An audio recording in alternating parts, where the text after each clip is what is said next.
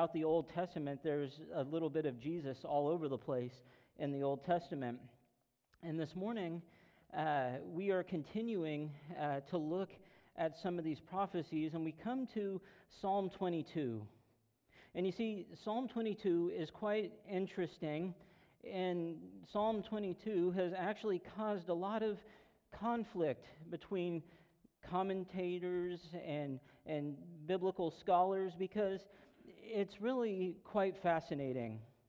You see, David here at his core is describing the cross. He's describing crucifixion. This is interesting because at this time the cross isn't even a thing. The cross won't even be a method of punishment or death until much later down the road. But yet David is talking about it like it's common. And it's most likely here we see David using some poetic imagery to describe his suffering, but nothing like this ever happened to David. No, you see, David didn't die a death of crucifixion. He died a death of old age. And yet he's going into this description of suffering with such detail for something that never happened to him. And so, yes, he could be using poetic imagery, but Acts chapter 2, verse 30, Peter reminds us in his sermon on the day of Pentecost that David was a prophet. And so what we see here this morning is most likely David prophesying about something that we will see much later down the road. And he'll describe this horrible event, this horrible tragedy that will take place. And this morning, as we look through Psalm 22 and we walk through David's description of this suffering, and we look at that compared to Jesus Christ, and we see how these things line up, we realize that we serve a God who understands. And so we're going to start in Psalm 22, and we're going to start in the first two verses. And this is what it says. It says, my God, why have you forsaken me? Why are you so far from saving me, so far from my cries of anguish? This passage starts with lament. It doesn't start off in a happy mood. It doesn't start off with a cheerful note. No, it starts right off with this cry of lament, this cry out to God. God, where are you, my God, why have you forsaken me? Why have you gone so far from me? I'm crying out to you, I'm yelling for you, and yet you seem to be so far away. David feels like in the midst of his suffering, God has turned his back on him. He's turned away from him. He doesn't hear his prayers. He doesn't hear his cries of anguish. He feels like God is not listening to him. Interesting. He's describing his suffering in this way when we know that Jesus will say the same thing.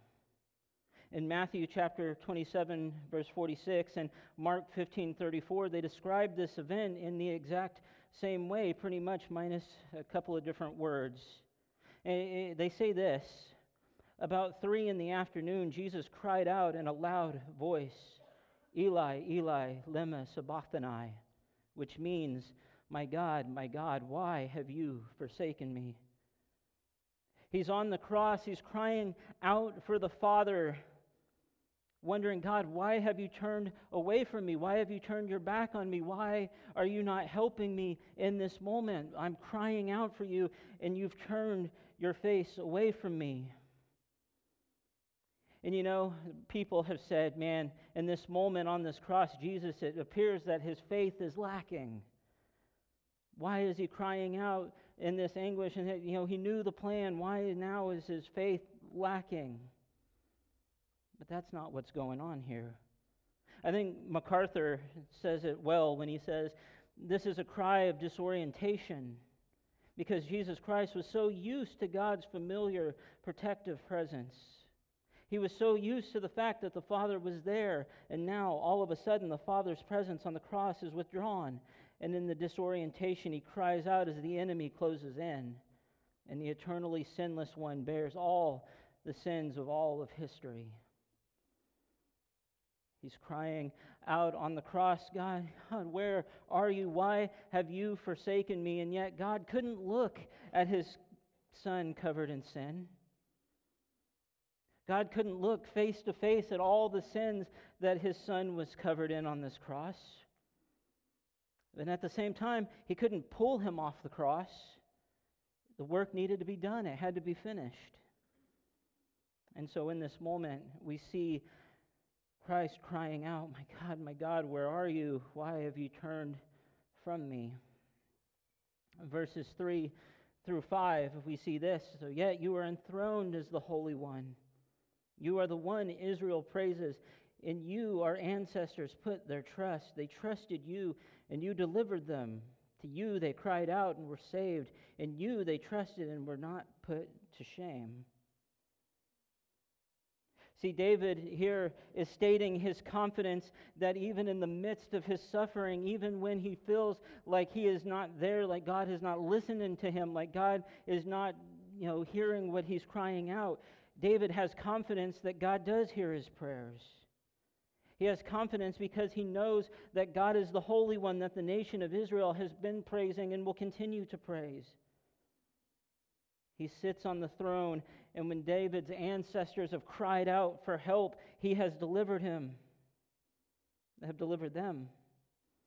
He delights in his people, and yet so often I hear people say that God is just this moral monster. Read through the Old Testament, God is just this moral monster. But what I see is a God who over and over and over again saves his people. And David understood this, and David knew this. He knew that his ancestors had cried out and they had helped him. And for Jesus, you understand that Jesus understood what the cross represented. But that doesn't mean he necessarily wanted that to happen. I think we see the humility in Jesus here. And when I say humility, I mean his humanity. Matthew 26:39 in the garden, "My Father, if it is possible, may this cup be taken from me, yet not as I will, but as you will." You see humanity here in Jesus, but we also see that in this moment he knows that this is a part of the plan. He knows that God has not forsaken him. He knows that God has not turned away from him completely. He knows that this is the plan. He doesn't have to like it, but he understands the plan. Then we see in verses 6 through 8, "But I am a worm and not a man, scorned by everyone, despised by the people. All who see me mock me, they hurl insults, shaking their heads. He trusts in the Lord, they say. Let the Lord rescue him. Let him deliver him, since he delights in him." Next, we see David begin to talk about how he feels like he is being mocked and ridiculed by his enemies. Everywhere he looks, his enemies are there, mocking him, ridiculing him, putting him down, beating him down. He says he's like a worm. "I'm a worm and not a man, scorned by everyone, despised by the people." He describes himself as a worm, and that's important because a worm would be worthless, insignificant, right? Compared to other creatures, a worm can't do much. They're not significant. They're not important. But there's something interesting about this wording that David uses here. You see, the Hebrew word for the worm, or the Hebrew word for worm, is toloth. The same word is used in Isaiah 1:18, and it means crimson. Then, in Exodus 25:4, the same word is used, and it's translated as scarlet. Why is this important? Why is this phrasing here important? Well, I have a picture up here of some worms. Looks wonderful, right? This worm is an interesting worm. This worm is called the scarlet worm. And the thing that makes this scarlet worm so interesting is that the scarlet worm has a thick red fluid in its body. And this thick red fluid was important because they would take this thick red fluid that is in this worm, and they would use this fluid to make dyes. And so, this is scarlet. it would be red dyes that would be used to make this. And the thing that is important to know about these worms, in order to make these dyes, these worms would be crushed. And that fluid would be used, that red dye would be used to cover garments. Sounds a lot like Jesus, doesn't it? Jesus, who was crushed, his blood used to cover our sins. And so when you read, I am a worm and not a man, scorned by everyone, despised. No, this worm had a lot more importance than what you might think.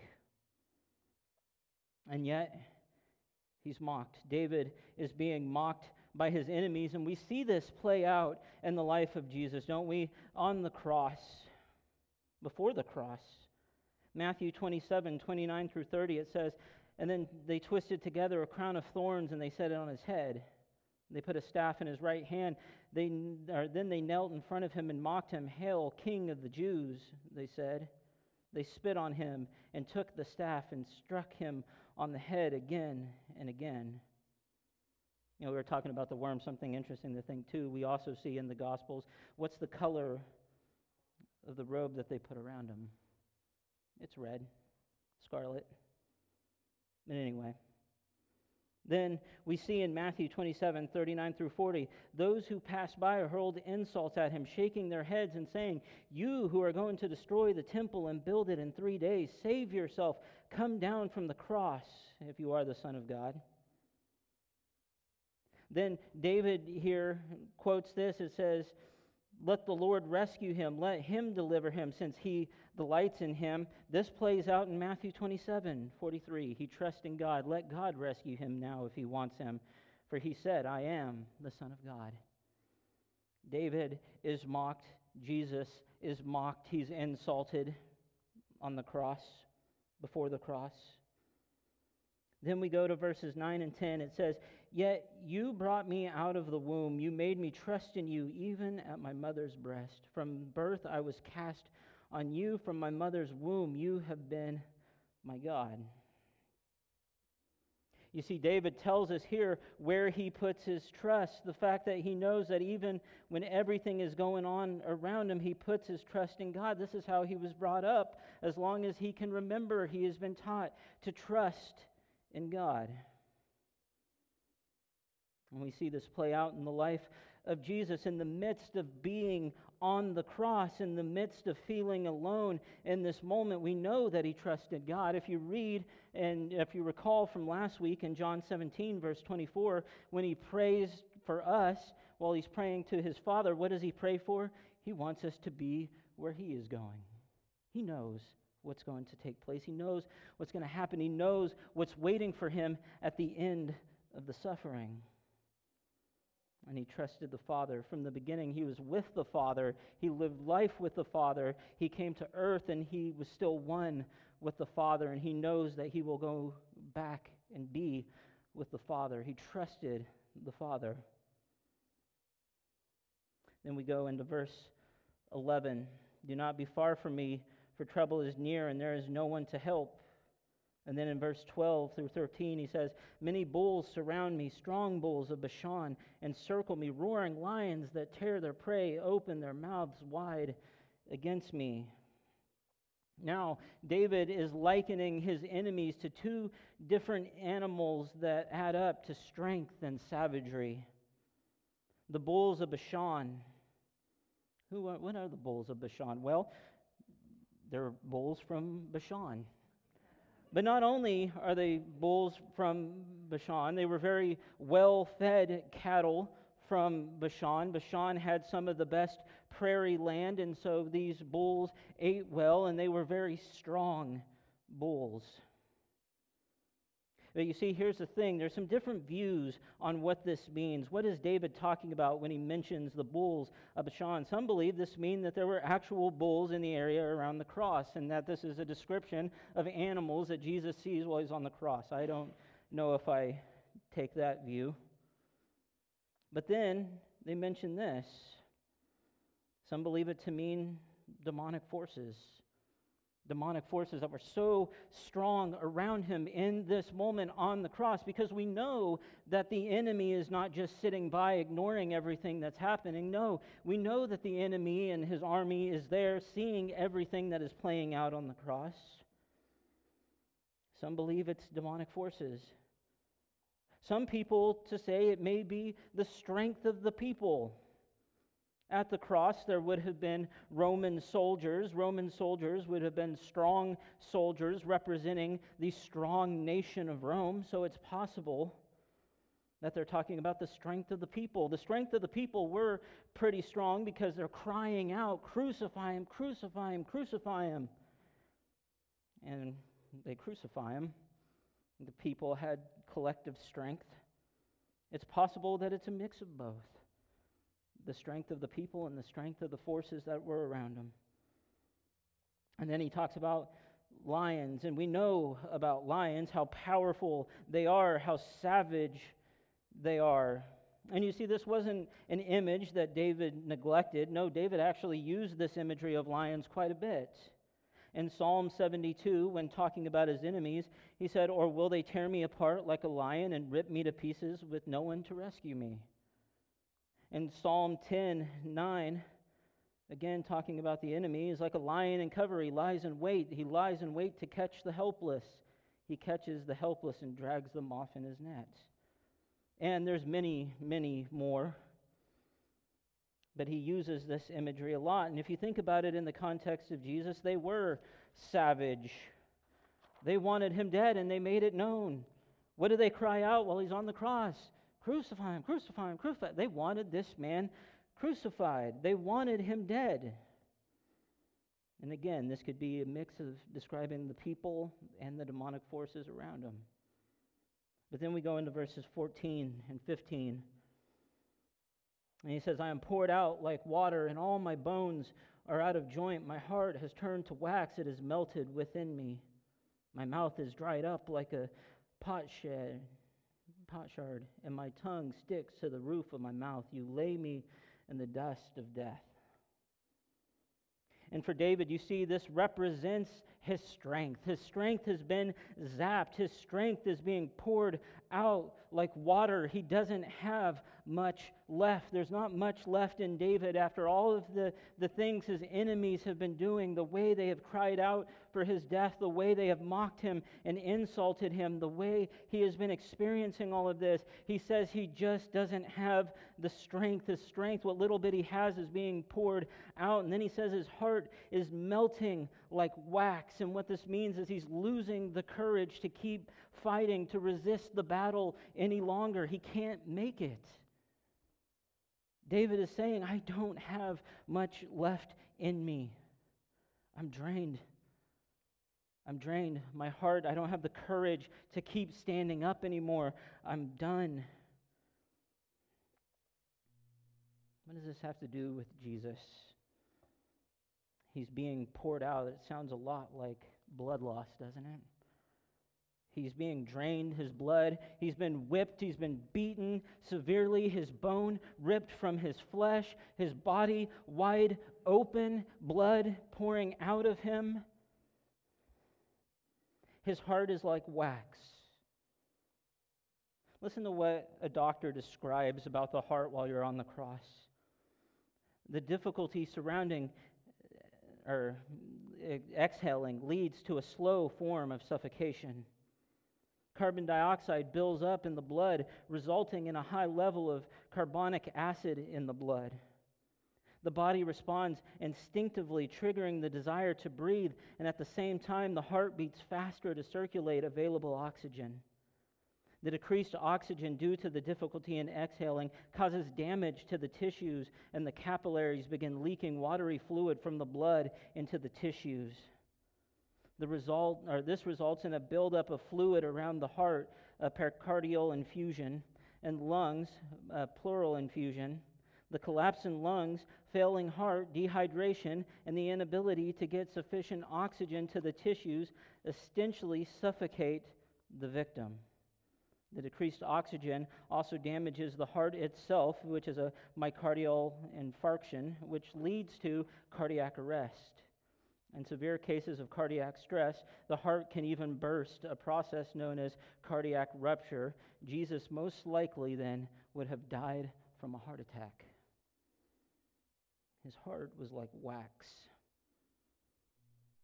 And then we see David say, "My mouth, it's dried up. My tongue sticks to the roof of my mouth." He's describing dehydration. He's dehydrated. He's parched. He's been so stressed. He's been so worried. He doesn't have anything left in his body. And now, as he is going through all of this, he's dehydrated. His mouth is dry. You see, here's the thing with Jesus. A loss of blood would cause dehydration. It would cause him to thirst. So he's on the cross. He's thirsty. And we see this play out in John chapter 19, 28 through 29. Later, knowing that everything had now been finished, and so that scripture would be fulfilled, Jesus said, "I am thirsty." A jar of wine vinegar was there, so they soaked a sponge in it, put the sponge on a stalk of the hyssop plant, and lifted it to Jesus' lips. His heart doesn't have much left. He's lost blood.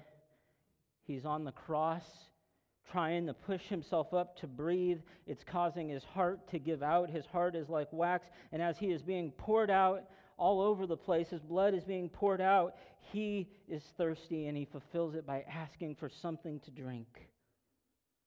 But then we see verses 16 through 18, it says, "Dogs surround me, a pack of villains encircles me. They pierce my hands and my feet.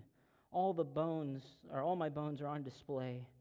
People stare and gloat over me. They divide my clothes among them, and they cast lots for my garment." You see, dogs were seen as scavengers in David's day and in Jesus' day. They were seen as scavengers who are waiting to pick the bones clean. They would find these, carcasses, and they would pick off the bones until there was nothing left.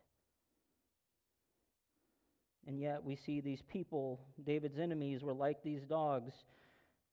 They're trying to take everything he has from him. And then we see Jesus surrounded by people who want him dead. We've talked about that. And then he says, "They pierce my hands and my feet." This is where it really appears that David is prophesying about one to come. "They pierce my hands and my feet." On that cross, his wrist would have been nailed. You often see pictures where it's the palm of the hand that's nailed to the cross. That wouldn't actually be what they would do, because if somebody was trying to pull themselves up on the cross and the nail was in their palm, it would happen that the hand would rip and they would fall, hit their face on the bottom of the cross. No, it was more likely it was through the wrist to keep our arms from being able to move. And they pierce my feet. And we see that this played out in the life of Jesus. Listen to what Jesus tells his disciples when he returns. "Look at my hands and my feet. It is I myself. Touch me and see. A ghost does not have flesh and bones, as you see I have." When he said this, he showed them his hands and his feet. Here's the proof. Here's everything you need to see. And then David mentions that they divide up my clothes among them, and they cast lots for my garment. And you might read that, and you might think, why is a garment a big deal? Why is a garment a big deal? Well, Scripture actually tells us that garments, cloaks in this case, were very important. Listen to what Exodus 22, verses 26 or 27 say. It says, "If you take your neighbor's cloak as a pledge, return it by sunset, because that cloak is the only covering your neighbor has. What else can they sleep in? When they cry out to me, I will hear, for I am compassionate." Then, Deuteronomy 24, 12 through 13, it tells us, "If the neighbor is poor, do not go to sleep with their pledge in your possession. Return their cloak by sunset, so that your neighbor may sleep in it. Then they will thank you, and you will be regarded as a righteous act in the sight of the Lord your God." So for them, a garment was what they would sleep in. It was important to them. If they were sleeping on hard ground, they'd want something to sleep in that wasn't very hard, and so they would sleep in their garment. This would be something that was important to them. And yet, here we go again with Jesus at the cross in John chapter 19, 23 through 24. When the soldiers crucified Jesus, they took his clothes, dividing them into 4 shares, one for each of them, with the undergarment remaining. This garment was seamless, woven in one piece from top to bottom. Let's not tear it, they said to one another. Let's decide by lot who will get it. This happened that the scriptures might be fulfilled that said, they divided my clothes among them and cast lots for my garment. So this is what the soldiers did. You see, for the Jew, this would have been embarrassing that they would take their garments. This would have been a mockery. This would have been a slap in the face for them to take their garments. But you see, to the Romans, their mindset was whenever somebody was executed, the executioner or the executioner's assistant, they would take whatever small items or clothes that were left from the person who was executed. So for the Jew, this was seen as a slap in the face, but for the Romans, they felt like because we were the ones who executed them, we get their stuff. And so we see this tragedy is playing out. And then in verses 19 through 21, but you, Lord, do not be far from me. You are my strength. Come quickly to help me. Deliver me from the sword, my precious life from the power of the dogs. Rescue me from the mouth of the lions. Save me from the horns of the wild oxen.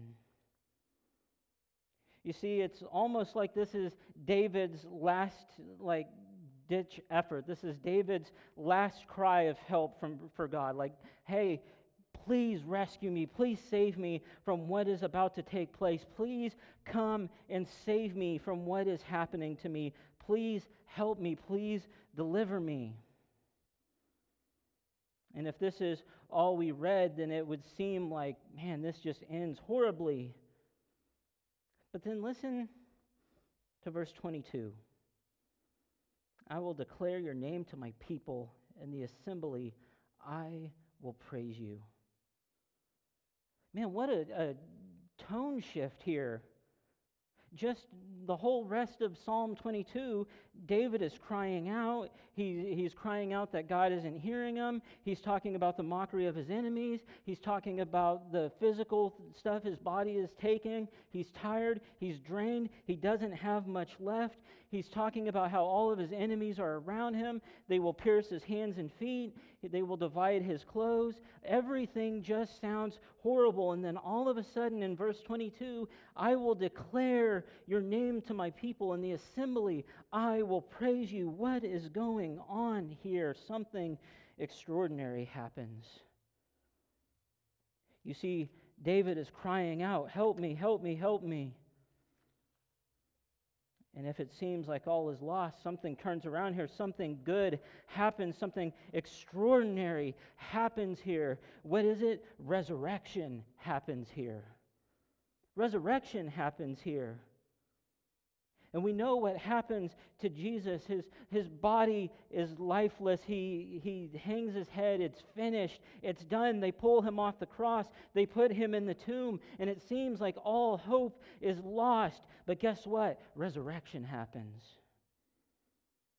And just as David cried out, rescue me, what does God do? He rescues his son from the grave. He rescues his son from death. He rescues his son and he raises him from the grave. And then verse 23 through 31, the rest of this psalm is absolutely amazing. And I want to read what it says. And I'm going to go back to verse 22 and read from there. It says, I will declare your name to my people. In the assembly I will praise you. You who fear the Lord, praise him. All you descendants of Jacob, honor him. Revere him, all you descendants of Israel, for he has not despised or scorned the suffering of the afflicted one. He has not hidden his face from him, but he has listened to his cry for help. From you comes the theme of my praise. In the great assembly before those who fear you, I will fulfill my vows. The poor will eat and be satisfied. Those who seek the Lord will praise him. May your hearts live forever. All the ends of the earth will remember and turn to the Lord, and all the families of the nations will bow down before him to gaze on the beauty of the Lord and to seek him in his temple. For in the day of trouble he will keep me safe in his dwelling. He will hide me in the shelter of his sacred tent and set me high upon a rock. Then my head will be exalted above the enemies who surround me. At his sacred tent I will sacrifice with shouts of joy. I will sing and make music to the Lord. Hear my voice when I call, Lord. Be merciful to me and answer me. Wow. Okay, I was reading the wrong spot. You're probably thinking, what in the world is going on with you? Hey, guess what? It's Scripture. Praise God, right? You were just going to keep letting me read. Like, yes, praise God. This is great. But here's what I want us to look at in Psalm 22. All of the rich of the earth will feast and worship, and all who will go down to the dust will kneel before him. Those who cannot keep themselves alive, posterity will serve him. Future generations will be told about the Lord. And this is my favorite part of 22. Listen to this. They will proclaim his righteousness, declaring to a people yet unborn, he has done it. He has done it. David is saying that at the end of all of his suffering, he has reason to praise. God has never left his side. God has never turned his back on him. And God has delivered him. God has done it. Everything that happened in that tragic day, all the death that we see on the cross, the blood pouring out, the body that was broken and bleeding and shed blood all over the place, the body that was open for people to see, everything that happened on that cross. It's a tragedy, but you know what? God took that tragedy and he flipped it on its head and he used it for good. He has done it. And so here's where I want us to land this morning, I think.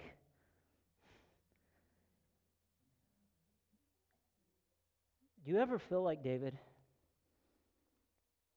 Do you ever feel like you're David, like you are just in the midst of suffering and there's just nothing that can be done? You know, you're crying out to God and it just feels like he doesn't hear you. That you're crying out and you're looking for just God to answer you, to hear you, and it just doesn't seem like he is. Do you ever feel like David, like you are there and you're going through the suffering and God just can't possibly understand what it is you're going through?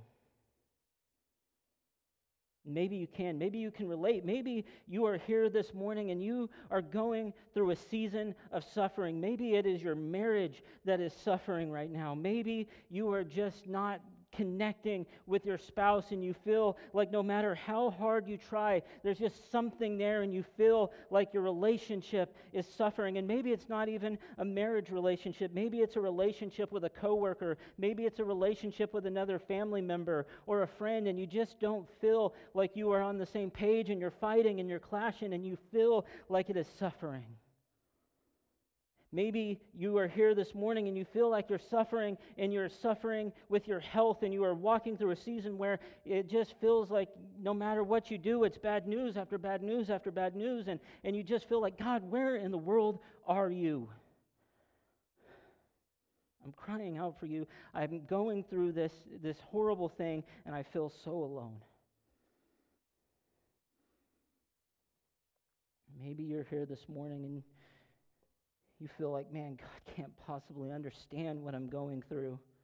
Work is hard. Life is hard. Relationships are hard. I'm watching my family make horrible decisions over and over and over again, and it just feels like I'm crying out and nobody is answering. Well, here's the thing I want us to remember is that we serve a God who understands our suffering. We have a God who understands everything that we are going through, those trials and those pains you're experiencing. God understands. God knows your trials, your pains, your difficulties. He's understood those things. He knows what you are going through. This past Wednesday, Cody talked to the teens upstairs about the temptation that Christ went through.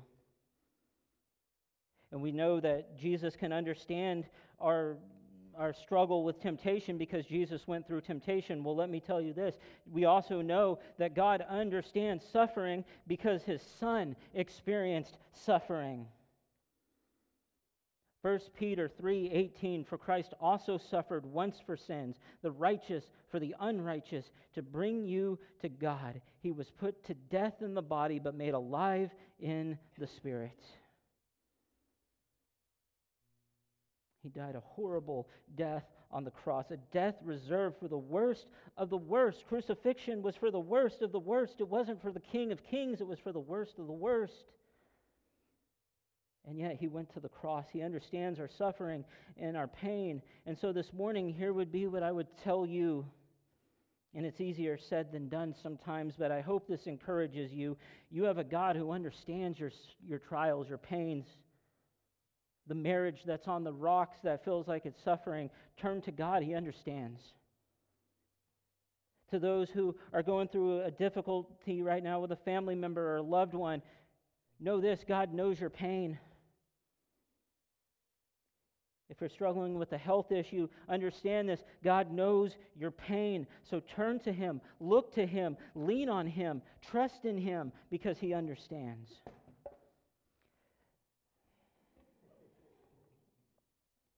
Here's what I'm going to do. I'm going to ask the worship team to come up. And as they do, this morning, which, by the way, this is 2 weeks in a row. Last week, Kay said she saw it teetering and she was just waiting for it.